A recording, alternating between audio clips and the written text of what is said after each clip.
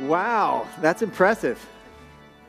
That's what somebody said on this day, more or less, when you read the gospel lesson. And we don't know who said it, which one of the disciples said it, but one of them said it. We don't know completely why they said it, but we want to explore that a little bit today.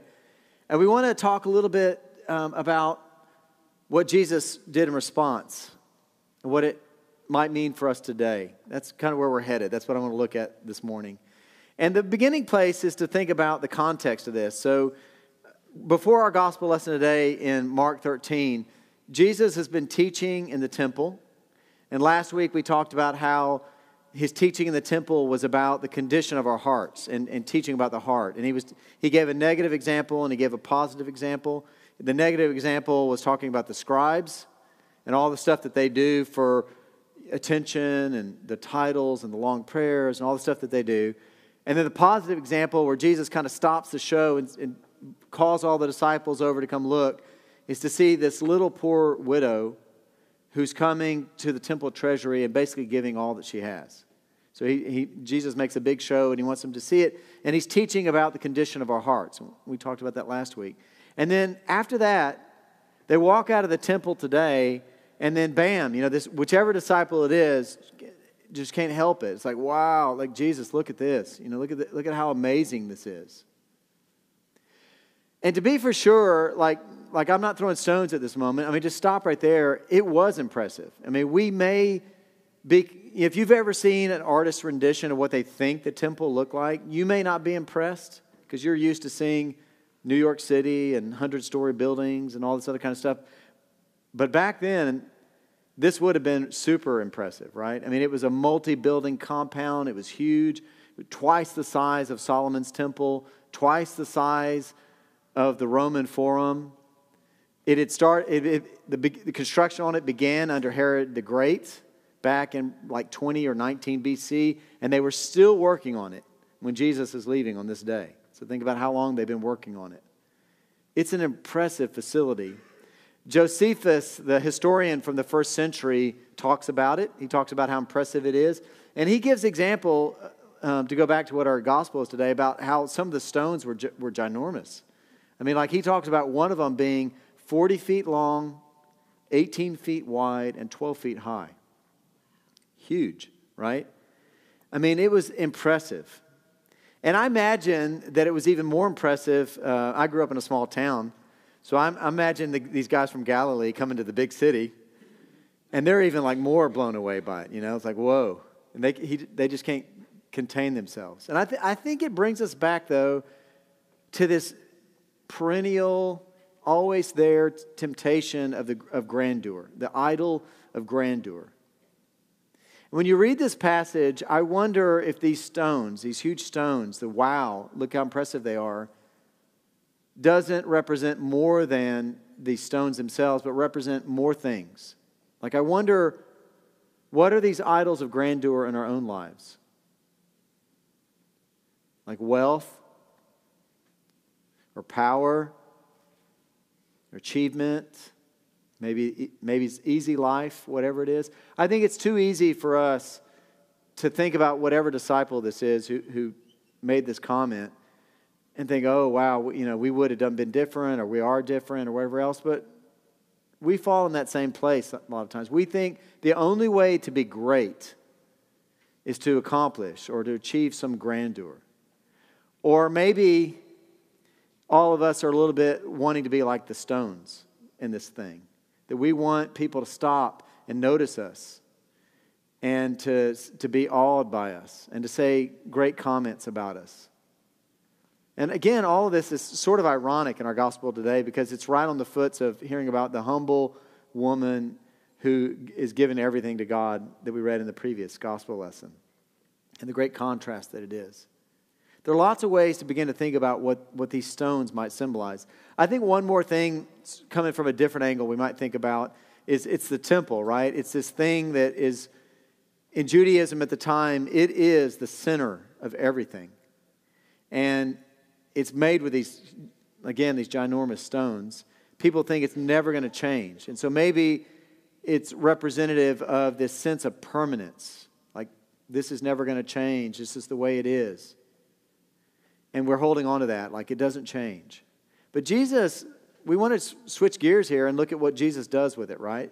Because Jesus doesn't see it the same way that the disciple does. And so when Jesus begins to respond back to him, I don't know if you noticed it, maybe it's a subtle thing, but Jesus says back to him, do you see these stones? Well, yeah, that's what we're talking about. But I think part of the reason maybe Jesus says that is he wants him to see something else. Jesus is seeing it in a different way. Jesus is not dazzled by it. And Jesus sees the stones coming down. I think Jesus sees the ruin and the destruction. He sees what it is for what it is. And I imagine later when they get to the Mount of Olives and he's talking to the disciples, that this whole discourse and his follow-up to their questions is disturbing. Like it's shaken their world. Jesus wants them to see it differently. That's not the way he wants to see it. He doesn't want them to see this as the epicenter of salvation, because that's what God is. Like any kind of grandeur, any kind of edifice, any kind of whatever it is that you think about, God is greater. And I think Jesus is going along basically busting their bubbles. He's popping their balloons of their spiritual things they're holding on to. And when we hear about that and we think that, I think it's a great time for us to pause and think about what are these things we hold on to the same way? What are the things that we need to have popped? Like thinking that there's only one liturgy or only one way to God in the sense of, I know if I do it this way and this way and this way, God's there. And so don't change it, or whatever else it is that we hold on to that way. Do we think that it's not just a liturgy? Do we think that God's only here on Sunday? Do we ignore him Monday through Friday? No. Hey! We're going to start a call and response. Thank you for whoever that is. I'm on a new mode now. Can I get an amen on that? No.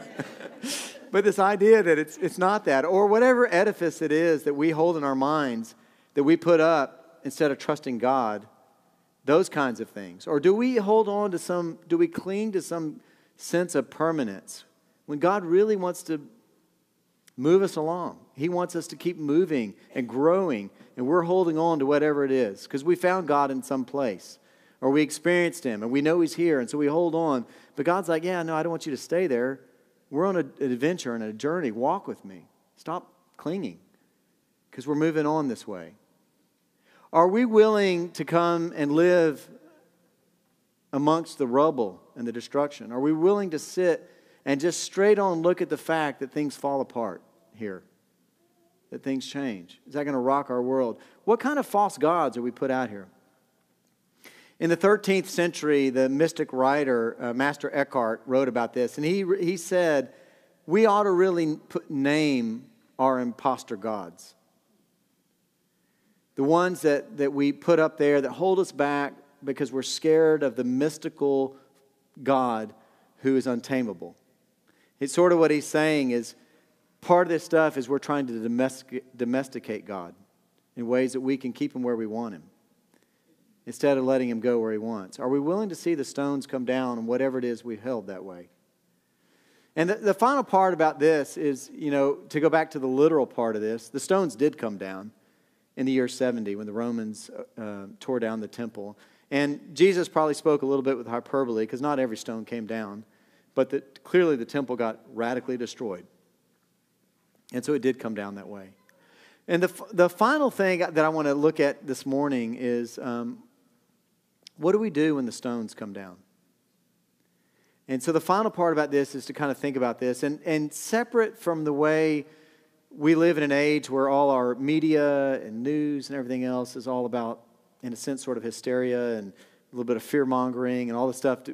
We want clickbait and we want all the other stuff. Jesus is like, be calm. Don't be alarmed. Don't despair. Hold on to love.